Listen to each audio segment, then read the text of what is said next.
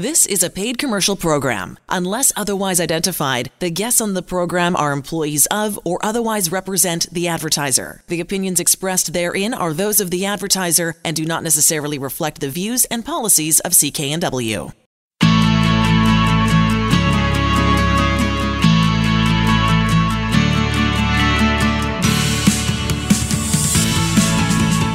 Welcome to Dollars and Cents. I'm Elaine Scollin, along with Blair Manton from Sands & Associates. They're experts in helping you get out of debt.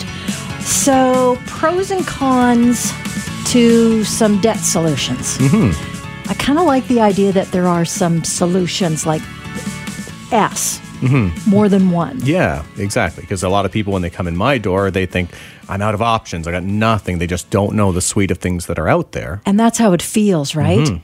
I'm done. I don't know what to do. Yeah. I've tried everything, or I've tried nothing. I'm just paralyzed. Yeah, and in most situations, what I'm excited about today, Elaine, too, is we're going to go into good depth. So we're going to do two separate segments, be broken up a little bit by a commercial break here, but we're going to go through the top 5 options people have when they find themselves in debt. And they're not the only 5 options, but they're definitely 5 that are out there that I see people use, to varying degrees of success. So the idea is if someone's listening, whether it's for themselves or for somebody else, most people have more options than they know about. And keep in mind, as we go on a lot on this show, we talk about, people have different objectives. And the people that you owe money to, it's not their objective to make sure that you're informed of all of your options that might be great for you and worse for them. So if you're waiting for a bank to tell you all the wonderful ways you can restructure your debts, you're going to keep waiting. Right. If you're waiting for a vehicle financer to tell you, hey, seize or sue and these different provisions could apply, you're going to be waiting a long time. So you've really got to educate yourself. Yeah, and I think it's really important too what you said about different situations. Your age can be the variable. How you got into debt can be the variable, and that would then lead to different solutions for, let's say, those two different groups. Yeah, absolutely. Okay, good. So do you want to start? So you guys, you're helping people, individuals and businesses, all the time. Yeah, and people come into us, and it's a situation where they know they're in debt, and sometimes it's so dire they know that they'll never be able to pay it off in full. Sometimes it's not that dire. So the first of the 5 options that we're going to talk about today is just really logical, and let's just put it out there. But one option if you find yourself in debt is just to kind of figure out how are you going to pay the debt off in full. So I think that... Could I say that that's the first thing that people think of? Exactly. That's what most people want to do. People are honorable. I don't meet anybody that just goes into debt willy-nilly and doesn't think that they've got an obligation to pay it off. Right. So how to pay it off in full. Is that even possible for some folks? Yeah, it all depends on, the magnitude of the debt and their income. So what's really key there when we sit down with somebody, one of the first places that we start is to build a budget. Okay. And if we're able to build a budget and we're able to see the person can afford to, support themselves, put a roof over their head, pay for the kids or whatever, and if there's still a meaningful amount of money left over for debt repayment, that can be a good starting point to say, well, can we approach the lenders and can we see, maybe will they agree to a reduced interest rate? So you would help me come to that decision when I come and see you to say, look, this is my situation. What do I do? Could I pay it off in full? And if it's a smallish debt, let's say it's a few $1,000, less than $10,000, and you're earning reasonable amounts of income, it might be just the case. You need somebody to help you to sit down with your budget, to look at all the inflows and outflows. And where we find people really kind of lose some, the drainage through the budget type of thing is on those annual expenses, things that you don't plan for. You're going to take a vacation, but if you don't save for that every single month, your budget's blown for that month when you go on a vacation. That's so there's a bunch of best practices that if you put into force, you might still be able to pay the debt off in full, even if it looks like there's not much room in your budget. Okay. So what's the second good news about that? So the pros there, again, is that you're not going to need much outside help. Right. And it's typically not going to impact your credit rating. Now, if you negotiate reduced interest rates, sometimes that can impact your credit rating. But And is that possible for me to do as an individual? It's possible, but the likelihood of success is very low. Okay. It's something that we encourage people to try, but the amount of people that say, yeah, I talked to my bank and the only thing they can offer me is more credit at the same rate, well, that's really not going to solve the problem here. That may sound like a good idea, but it's not. No, and that's the tool that's in their toolbox is, hey, here's more of what got you into trouble. Let's see if that changes things. So let's look at what's the sort of the bad news about that idea. Yeah, the negative of it is that just most people can't afford it. So most people that I see anyway, as soon as your debts go beyond, call it $5,000 to $7,000 to $8,000 or so, compound interest kicks in, and at 20% interest per month or per year, your monthly interest costs, it's often up to 90% of what you're paying is going just towards the interest cost. Maybe 10% of what you're paying is drawing down the balance.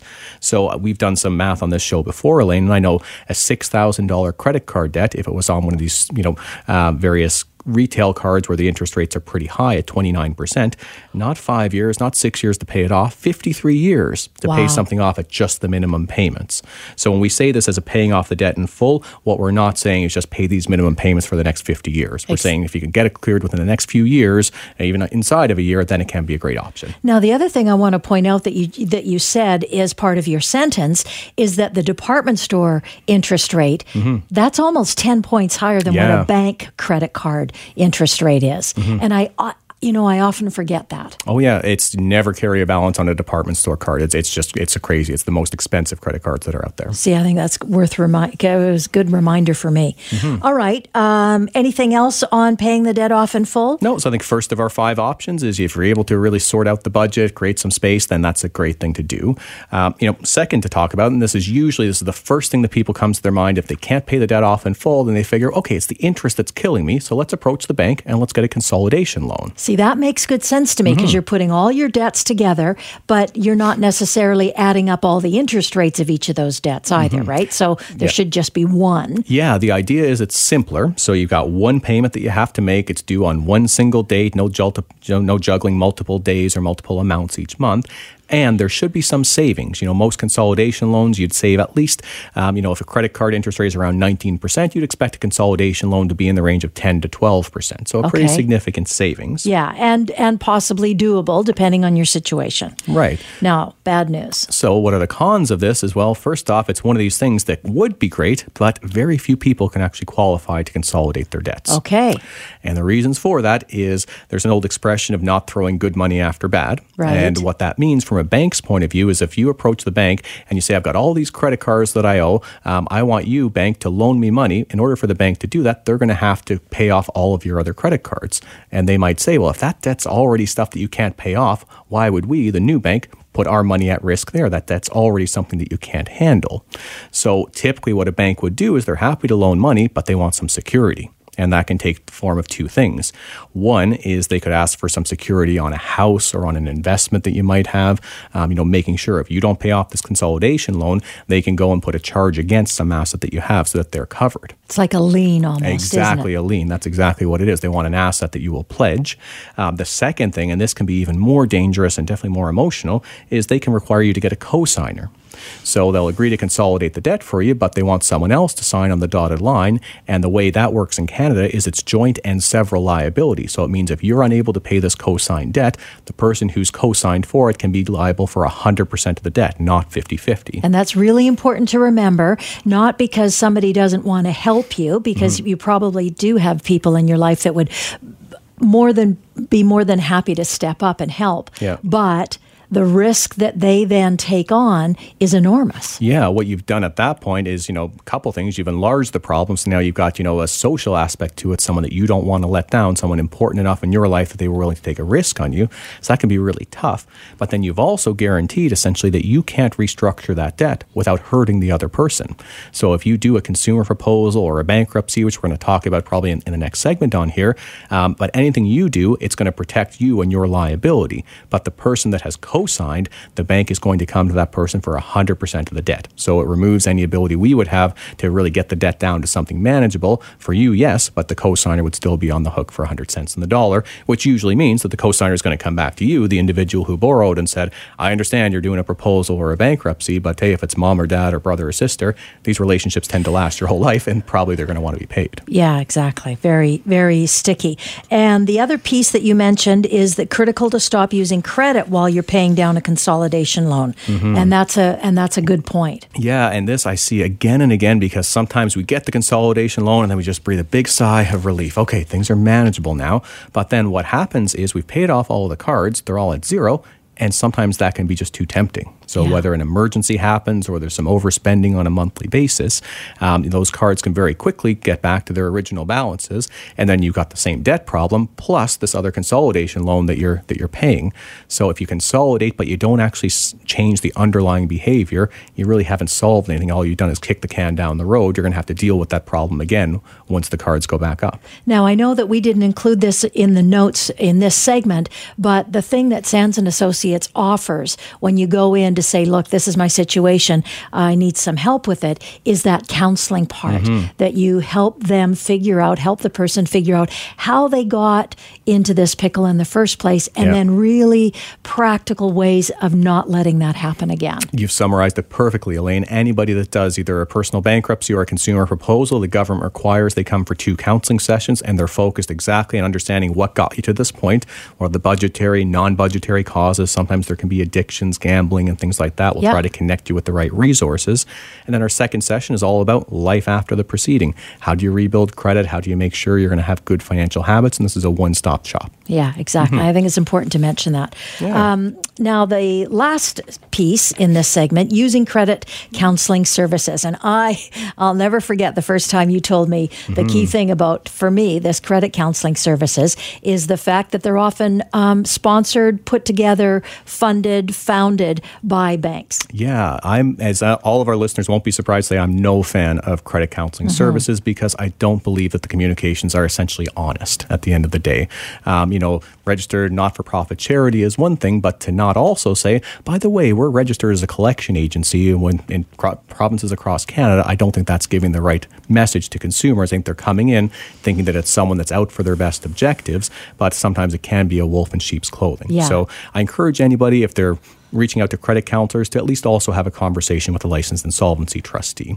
But what can a credit counselor do for you? Well, a credit counselor can try to put all of your debts together, and because they're funded by the banks, all of the big banks will generally agree to an interest freeze if you're working with a credit counselor. So it can be better than consolidation in that you're not paying any interest at all, but you're still required to pay the debt back in full, and you do still have a credit rating impact. So it's the same impact as we're going to talk about a proposal later where you actually reduce the debt, just by saving on the interest by going through a credit counseling plan.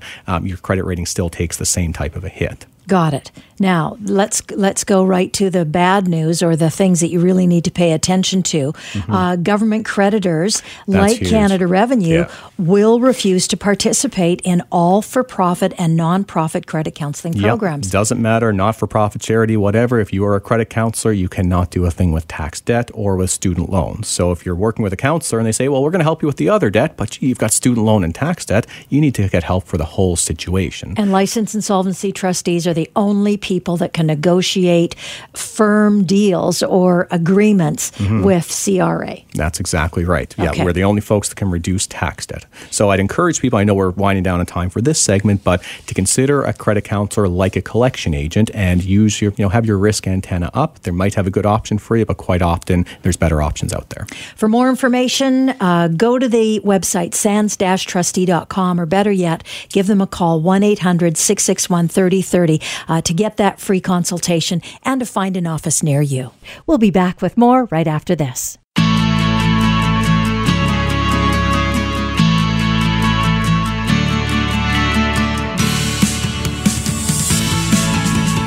Welcome to Dollars and Cents. I'm Elaine Scollin, along with Blair Manton from Sands & Associates. They're experts in helping you get out of debt. We're talking about debt solutions for folks that find themselves in situations. We've talked about in the first segment paying the debt off in full, getting a bank consolidation loan, and using credit counseling services. So next is making a consumer proposal. Yeah. So we talked in the first segment, kind of a two-part series. We're going to say the top 5 things people can do, and it's not intentional, but we think the 2 best options are actually things that I can help you with as a licensed insolvency trustee. I think it's okay that you say that. Yeah, maybe it is intentional. It's our show. We're allowed to, right? Yeah. and I do passionately, obviously, believe in what we do here, and the number of folks that are just amazed that this stuff even exists. So I think the more and more we can tell people about these options, the better. So the fourth solution we're going to talk about is what's called making a consumer proposal. Any of our our longtime listeners will know well what a consumer proposal is, but let's make sure that we lay the right groundwork Absolutely. here. So what a consumer proposal is it's meant to be a win-win situation to get you out of debt. So the win to the individual is that they don't have to file for bankruptcy. It's an alternative to bankruptcy. It's a little less severe, and we'll talk about all of that. The win to the creditors, the people that are owed money, is if that person chooses to file for bankruptcy, they're probably going to get back pennies on the dollar, maybe nothing, maybe 5 or 10% of the debt. In a consumer proposal, you offer them something more than what would be recovered in bankruptcy. So typically a consumer proposal, you take whatever the debt is, you offer somewhere in the range of 20 to 40% of the total amount owing. You pay no further interest, there's no additional charges, and you pay off that reduced amount over a period of up to 5 years of payments. And I just want to throw in that going to see you, Sands and Associates, you're going to help me figure out the best route to take, whether it be making a consumer proposal, because that might work, or bankruptcy might be the best answer. Yeah, so my job as a licensed insolvency trustee, there's only 1,000 trustees in the country. We're all bound by a very strict code of ethics, standards of professional practices, and I have to be completely agnostic or indifferent into what choice a client makes. My job is to help you see all the facts, help you see all the different options that are out there, answer all your questions, help you analyze, but at the end of the day, it's your decision to help you move forward. So people feel a really good sense of ownership when they say, you know what, yeah, I really want to do this proposal. It's my proposal, as opposed to a solution that you come in, hey, here's one solution that works for everybody. It doesn't. There could be situations where things are great in a proposal and other situations where a proposal just doesn't work. Okay, so let's talk about the other things that why a proposal works. Legally, it stops your creditors from contacting you for payment or continuing harassment or whatever. They can't do it. Right. So the first three options that we talked about, they're all informal solutions. There's no legislation that governs anything around credit counseling, paying it off, or getting a consolidation loan. As soon as you file a consumer proposal, the federal government, federal law steps in to protect you. So this means if you're getting 20 collection calls a day, those go to zero.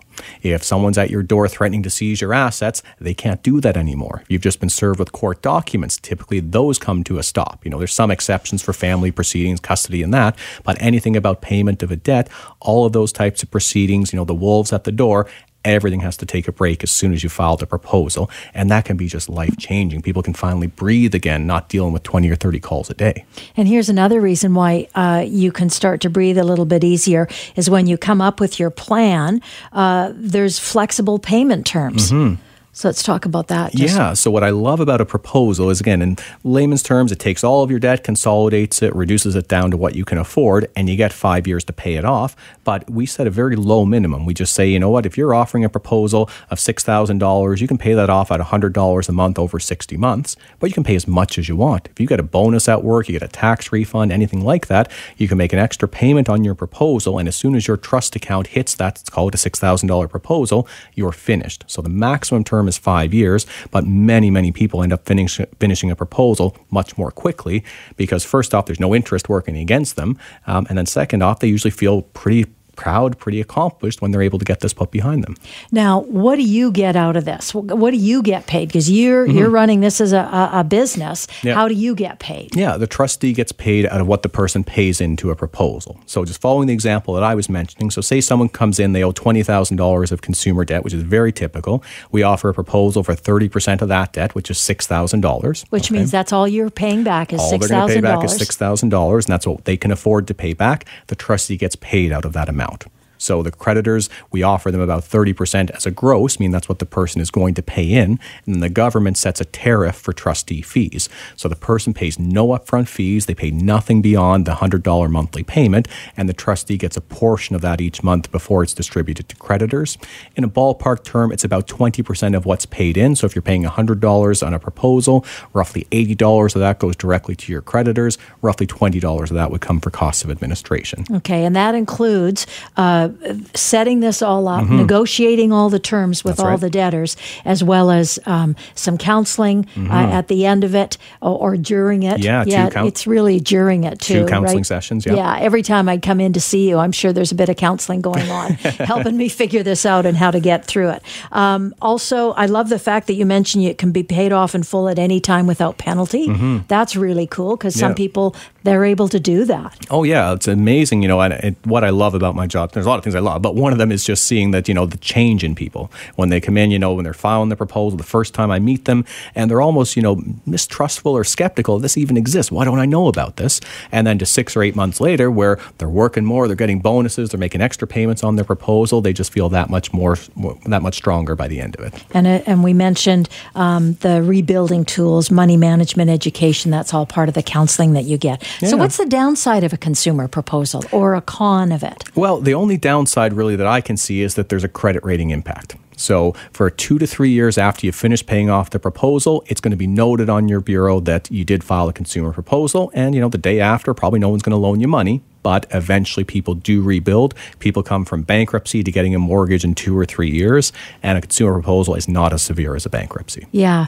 And because it looks good. You've repaid the debt that was negotiated and you're good to go. Exactly. And the other part of it, and I don't think this is a con, but it's something that you can't do on your own. You have to go to a licensed insolvency trustee to get this done. And there's so many good pieces and good news about that. Yeah, you don't have to pay any referral fees. You just come straight to a trustee. Exactly. Mm-hmm. So the last one, file for personal bankruptcy. And we kind of talked about a little bit about that already. Yeah. What's the good news about a bankruptcy? Well, and this one is last by design here because bankruptcy is your last resort. So if nothing else works, it's a chance for you to get back to zero. And, the benefit here is bankruptcy gets you out of debt. Just about 100% of debts, now other than the ones that you shouldn't be able to get out of like child support, spousal support, but just about every other debt gets eliminated as you go through a bankruptcy.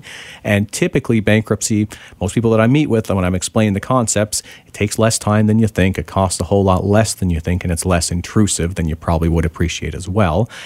So in terms of duration, if someone files for bankruptcy, most people think it's a 6 or 7 year term in bankruptcy. No, for 80% of people, it's 9 months. They can go from the worst situation, owing a lot of money, to being starting again, owing nobody anything, for most people in 9 months, and for most other people, if they're not low income, about a year longer than that, so inside of 2 years. And again, you're getting all the services from Sands & Associates. You're getting that counseling and that assistance to move forward. Mm-hmm. Now, the downside of it is your credit history. There's an impact on that. Yeah, so that's for sure. And what I usually tell people to accept is that, your credit's going to go to zero and you're going to build it back up. So bankruptcy is one of the worst things you can do to your credit other than, just skipping out in your debts or having things repossessed from you. But it's something that you can recover from. So I tell people to, chart out the next 5 or 10 years. If you keep doing what you're doing, making these minimum payments, you'll have great credit, but you'll still owe whatever the number of the debt is. If you take your credit to zero, but also your debt to zero, you can rebuild within probably 2 to 3 years and be much better off because you can save money again. Now, I also want, we've got just about 20 seconds left here about the debt options calculator. Yeah, so thanks for highlighting that, Elaine. So anybody listening, if they go to our website, sands-trustee.com, you can put in the amount of debt that you have and click calculate, and it's going to show you everything from a consolidation loan, paying the debt off in full, doing a consumer proposal, or filing a bankruptcy based on your income and the situation. So it's not perfect for all situations, but it will be directionally accurate for our listeners to check out. Excellent. You're listening to Dollars and Cents. If you want more information, the website again, sands-trustee.com. We'll be back with more right after this.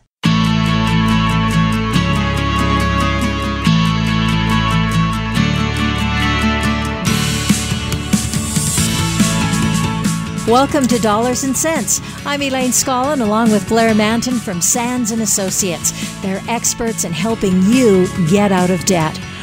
I'm pretty sure that this is true, that so many people fear bankruptcy is going to mean losing everything, like all of your assets. Mm-hmm. But I love this idea that it's different here in this country.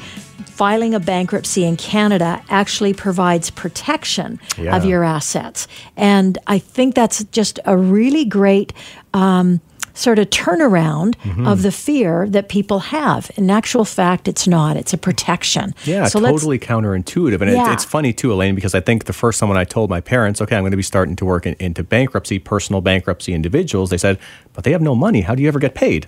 And so there's a lot of, logical assumptions that we make that if you go into bankruptcy, you lose everything gets taken from you, where the opposite is usually more true.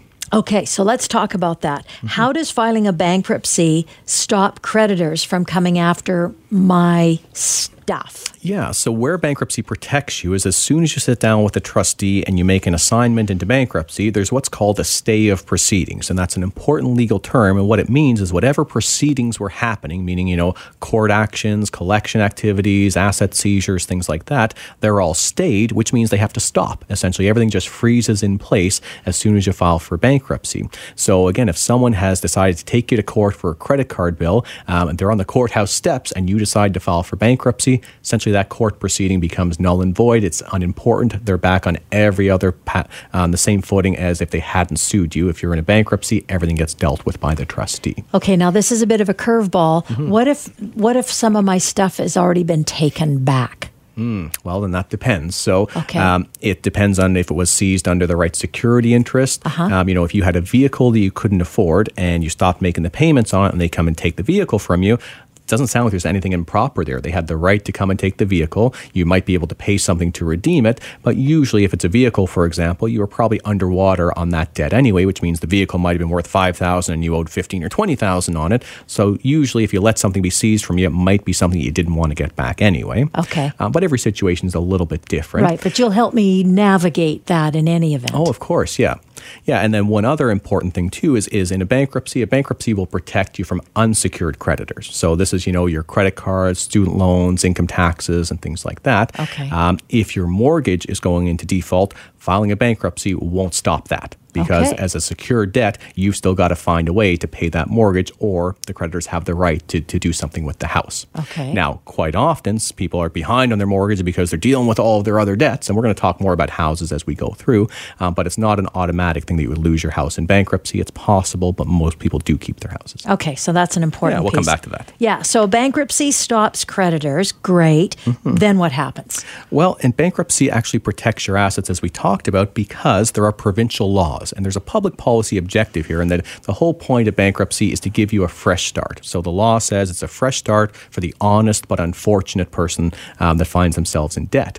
So the whole idea of starting fresh is you need to have something, right? So what type of a situation would it be if suddenly someone's a craftsman and I take all of their tools if they file for bankruptcy? Someone needs to drive to work and I take their car if they file for bankruptcy. Doesn't make any sense. Someone saved 20 years for their retirement. I take all their RRSPs and they file for bankruptcy. Yeah. All you've done is create somebody that's going to be destitute in their later years. So I think there's a great number of exemptions, especially in the province of BC, that for most people that I see, it covers all of their assets. So let's go through those in detail here. Yeah. So your household goods and effects, right? Does that include the house, or is that just what's in the house? Just what's in the house. Okay, So let's basically start there. everything that's not nailed down, so to speak. So, your furniture, your appliances, your chattels, your different things like that. Clothing is separate, so we'll talk about that. But basically anything that's in your house, you're allowed an exemption, and it's up to $4,000. And you might say, well, of course I got more than $4,000 in my house. You can see my insurance declarations and all that. And what you paid for it, and you still got the bills. Right? But that's at a replacement cost, and that's not what we care about in a bankruptcy. I care about what could you get if you had a garage sale. If you put this out in your lawn, you might have just bought the couch a year ago for $1,000. We've seen garage sales, I hope, and usually things will go for $25, $50. Exactly. People will bargain down for $1 to 75 cents. Yeah, just to get it out of their yard. So I have never had a client who's had more than $4,000 of household goods. Okay. Now, most of the time, if people had, the grand piano or, the Van Gogh on the wall or things like that, those are the first things to get sold if someone's in debt. Right. But basic home furnishings, household furniture, personal goods around your house, up to a $4,000 value at a garage sale, and I don't know many $4,000 garage sales. I like that you mentioned a Van Gogh, because if you've got a Van Gogh, you're in pretty good shape. Yeah, you're not my client, typically. Yeah, exactly. Maybe a print. I got one of those too, but there you go. That's about it. Yeah. There you go. Okay, so what about your vehicle or equity in your vehicle? Yeah, so a vehicle, it's exempt up to $5,000, and that's either the value of the vehicle if there's no loan against it, or the equity. So if you've got a financed vehicle, almost always, as we talked about, there's negative equity, which means you will probably owe more than what the car is worth. And if that's the case, if you file for bankruptcy, you can keep the car if you want to keep making the payments, which many people do want to do that. Or you could decide, hey, I owe more than what this car is worth. I want to return it back to the lender and get myself a different vehicle. That's fine. If you were in a situation where maybe the car is almost paid off, you're allowed the first $5,000 of equity in the vehicle. So what that means is if the car is worth $10,000, there's a loan against it for $3,000. The value minus the loan is your equity. So basically you've got a $7,000 $2,000 net worth in the car. If you were to file for bankruptcy, the first $5,000 is free and clear. After that, you're supposed to pay the difference, the $2,000, to the trustee. Okay. So if an asset is worth more than the exempt value, so let's say those household goods, if you had more than $4,000, if you had $5,000, you'd pay the extra $1,000. Got it. If your vehicle had $7,000 of equity instead of $5,000, you'd pay the extra $2,000. But the vast majority of cases, if someone's got an older vehicle, it's going to be worth less than $5,000. They keep it. They don't have to pay anything for it. And most vehicles that are financed have negative equity, so there's no issue with them. Okay. Now, it's a little bit different if you're behind on your child or spousal support payments for your car. Yeah, they lower that exemption to $2,000 if you are behind, if there's a family maintenance enforcement action against you. So that happens rarely, and it's just, again, it's to make people take care of those family type of maintenance debts. They are the most important. And these are provincial laws that are in place to protect you. Yeah, they change province to province, but all through BC, this is what applies. Okay. Home equity. How does that work? Yeah, so you're allowed up to $12,000 of equity for anybody on title in the Greater Vancouver or Victoria area, and $9,000 of equity anywhere else in the province. So this means if you had a house worth, let's say, $500,000, for example, if the mortgage on that was $490,000, you got $10,000 of equity. If you were to file for bankruptcy, the trustee would look at that and say, well, the first $12,000 is considered exempt, so the trustee would have no claim on that house whatsoever. Okay. If there were 2 or 3 people on title, each person is entitled to the $12,000 equity exemption before the trustee has to consider anything about equity in the house. So because I'm not very good at math, I'm going to ask the question. I've got a $500,000 home, but I owe $400,000 on it still. Then what? What kind of situation does that put me in? Yeah. So what you do is you'd sit down with the trustee and you do all this before you filed for bankruptcy, because you might want to try a proposal instead, but we'll go through that. Okay. But we get a market evaluation for the place, and assuming it's worth $500, we get a mortgage statement, assuming that's at $400. So there's $100,000 of notional equity. The courts have given us some methods to calculate what the actual equity would be, because we have to consider if you were to sell the place, there'd be some legal costs, there'd be some realtor costs, there'd be GST, maybe an appraisal fee, different things like that. Sure. So we take all of those costs off, and let's say those might be $20,000, for example. So we started at $500, now we're down to $480 or so. So there's $80,000 of equity. For each person on title, the first $12,000 would be exempt. Anything beyond that, the person would have to arrange to pay that in to the bankruptcy. Okay. Or the house could be sold during the bankruptcy and the person would get paid out their $12,000 of equity. Okay. All right. So even if they had a ton of debt, even if they were going to sell the house outside of bankruptcy, let's say there's that $100,000 of equity, Elaine, and they have $150,000 of debt, if they sell that house outside of bankruptcy, they got to give all the proceeds to their creditors and they still owe more money, right? If they sell the house in bankruptcy, the trustee pays to them directly $12,000 exemption, regardless of the amount of the debt. So they can be so much better off if it was sold in a bankruptcy. And that's, again, the advantage of doing that, of doing this work with a licensed insolvency trustee, because you can help me figure out all the different possible solutions and the best one to take. Yeah, and I think people have an idea that, trustees are a lot more active in selling houses than we are. I work in the Vancouver and Langley offices primarily, and it's maybe 1 a year, 2 a year, and we do a ton of clients we see a ton of clients through the door. So Sure. It's pretty rare that people have to sell a house through bankruptcy. Usually the house is already mortgaged to the hilt. There's very little equity, or the house has been sold because they're trying to pay their debts already. Got it. Now, RRSPs, and we've mentioned this a number of times on the show, it's just so important. Yeah, this word seems to be getting out more and more, so congrats to all our listeners. I'm hearing fewer and fewer people who are coming in saying, hey, I just cashed in my RRSPs to pay debt. Didn't I do a great thing? No, the answer is your RRSP is 100% protected for anything that's been there that more than 12 months. It's only your last 12 months of contributions could ever be at risk if you filed the bankruptcy. Otherwise, what you have in RRSPs, you'll emerge after the bankruptcy with all of that intact. Good. Clothing and medical stuff. Yes. AIDS, I guess. Yes, we were talking about, your furniture and clothing and things like that. So where furniture has a bit of a limitation, clothing, there's no limitation. Whatever you have and whatever you need for a medical condition, if it could be a wheelchair, a CPAP, a special van, things like that, those could be of an unlimited value as well. Okay. Work tools, really important that I don't lose those. Yeah, the whole point is that you can recover and start to earn income as well. So you're allowed up to $10,000 of tools of the trade. And again, that's at kind of a Craigslist value? What could you sell these tools for? Not what would you have to repay them? And that's an important part of that to remember.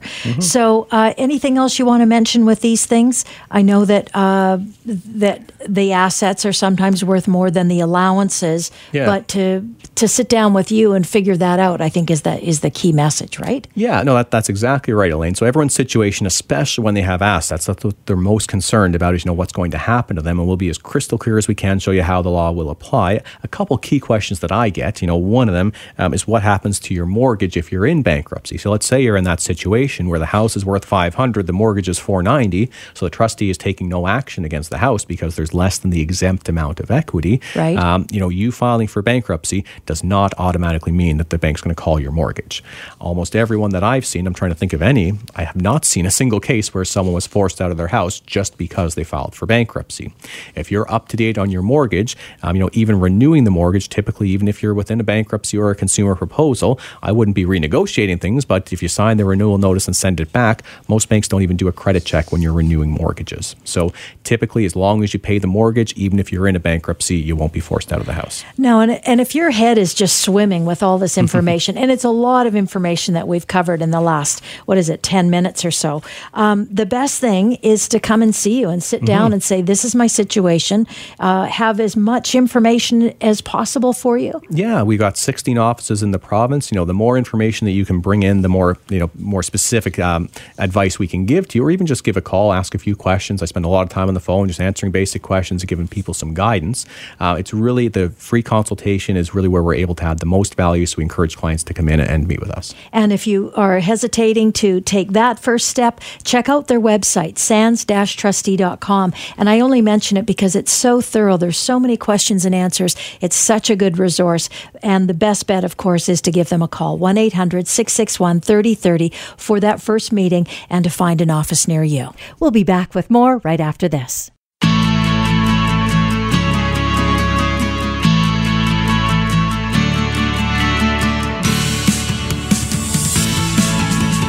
Welcome to Dollars and Cents. I'm Elaine Scollin, along with Blair Manton from Sands & Associates.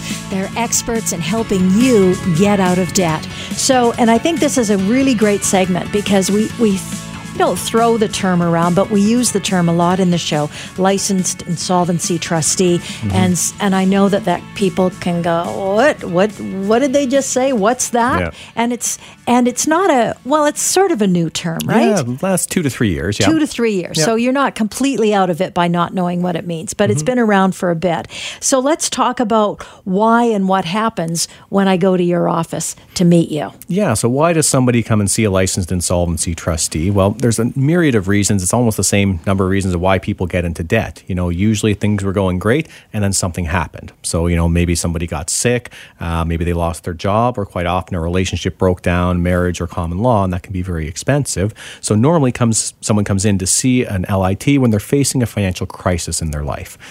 Quite often collectors are calling, maybe their wages are being threatened to being seized, or maybe some assets are at risk. So it's often when people just feel like they don't know where to turn, but they know they've got a debt problem that seems insurmountable, that's the right time to make a call to an LIT. Now, lots of people think that if I'm going to see a licensed insolvency trustee, emphasis insolvency, I'm going in to file for bankruptcy. Yeah. And that's not necessarily the case. No, and that's why a lot of people suffer so long in silence. And it's 2 years is typically what people tell me is from when they knew they had a problem, they knew they needed some help, to when they finally walked in my door. And when I asked them why, it's a lot of fear and it's a lot of misunderstanding. So for 2/3 of people that see me, we don't file a bankruptcy. We file a consumer proposal instead. And most of those people that came in that end up filing proposals, they didn't even know that solution existed until they walked in the door. They'd essentially accepted, okay, I'm going to be bankrupt. This is going to be the worst day of my life. And then I'm able to show them another alternative just in even that first meeting. Okay, so how do I find you? How do I go and see you? Yeah, do you need a referral? Do you have to work through anybody like that? Does somebody need to send me to you? And yeah, exactly. Yeah, and the answer is it's as easy as, you look up online, in the phone book, whatever works to connect directly with a trustee. There's no middleman that you ever need. So a lot of the times people they'll go to their accountant or their lawyer or a family friend, or sometimes even, if you can believe it, Canada Revenue Agency is a great referral source for us, because they'll say to somebody, I don't want to have to continue to collect like this. I know you've got to provide for your family, but I've got to go and try to take these payments from you.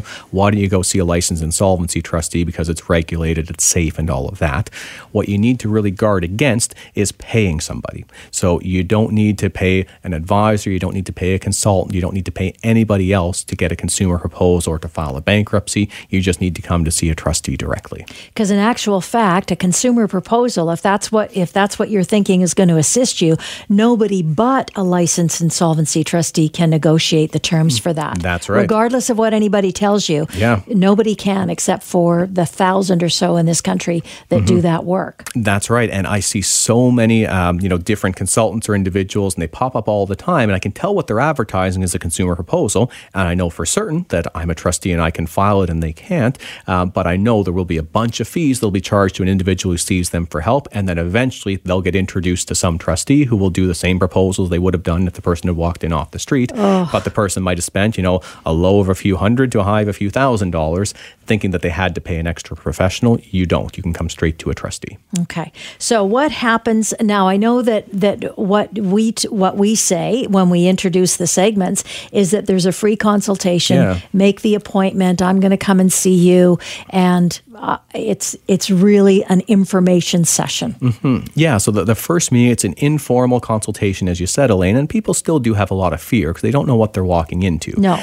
They don't know if they're going to be judged. They don't know if it's going to be someone looking down their nose across the table saying, well, gee, how could you be so stupid to be in that situation? Right. I'd never do that. And it's nothing like that. So a free consultation, it's a person-to-person conversation. So at Sands & Associates, our ethos is we treat everybody as if they were a close member of our family with the same level of compassion and respect. So when someone comes in through the door to see me, I ask, how's your day going and what brings you in here today? And usually that's all I need to say is what brings you in, to start to hear exactly how much debt is impacting their life. And sometimes it's a 10-year journey of, a business has failed and they did the best they could. Sometimes it's very fresh. They've just been sued a couple days ago and now their wages are going to be taken. But in that first consultation, we book it for about an hour, usually 45 minutes to an hour.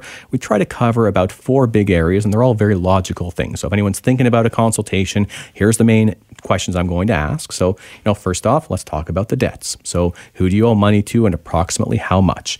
And if you don't know that, then we'll help you, try to pull a credit report or get some information. But usually it's a good idea to have a bit of a sense of who you owe money to. We're going to talk about your assets, because if there's a case you've got, a house with no mortgage and you only owe a few $1,000s, which never happens. No one comes in like that. But then I'll explain to you, here's how you can use some assets to pay down debts, and then you'll be better off.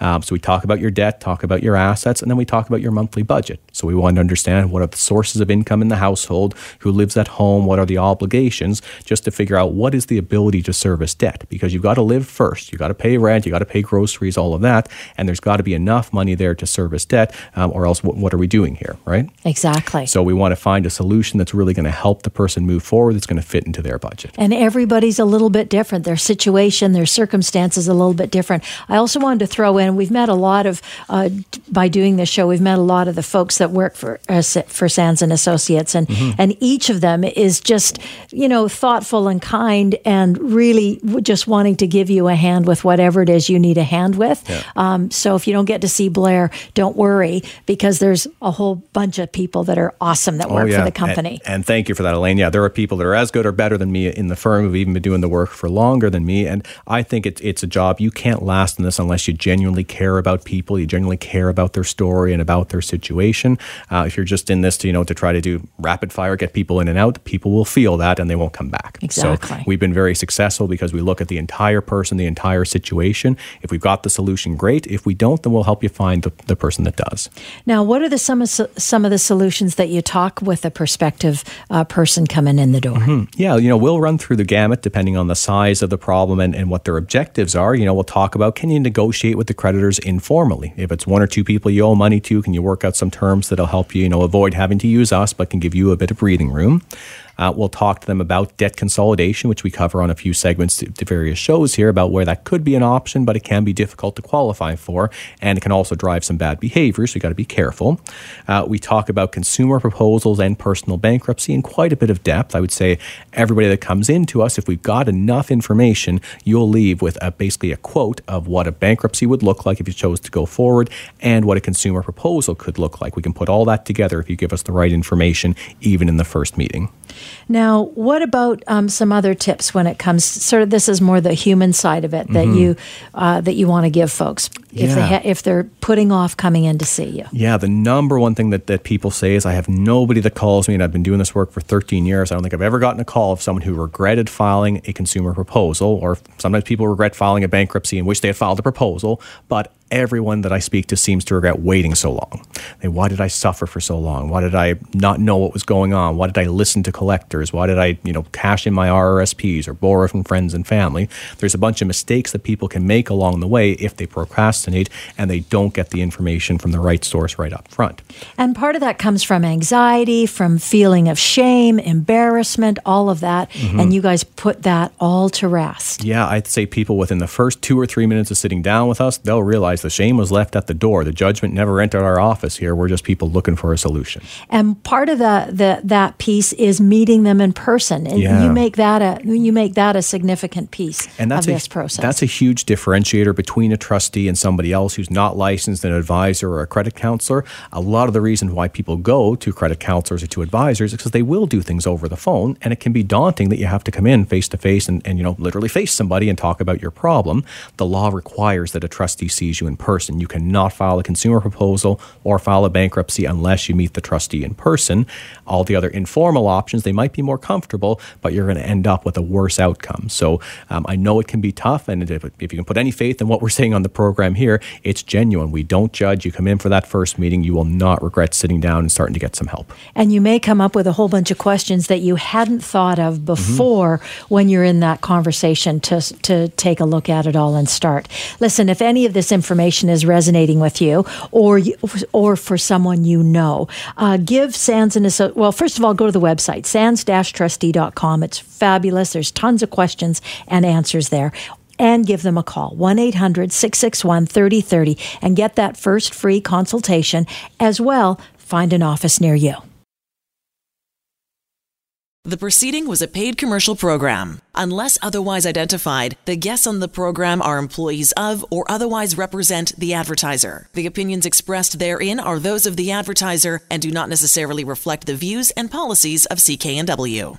Hi, it's Shauna, and I might be a bad parent because my kids think French fries are vegetables. Hey, it's Ryan, and I might be a bad parent because I went out for wings when my wife was in the hospital after giving birth. Johnny here. I might be a bad parent because in my house, the tooth fairy gives pocket change. But we're not alone. Len emailed us and said his 6-year-old daughter's Tarzan moment going from love seat to lazy boy by curtains made him more proud than any dance recital. And Andy left his 2-year-old at the rink. All right, guys, I'm sure we're not alone. Like Andy's kid.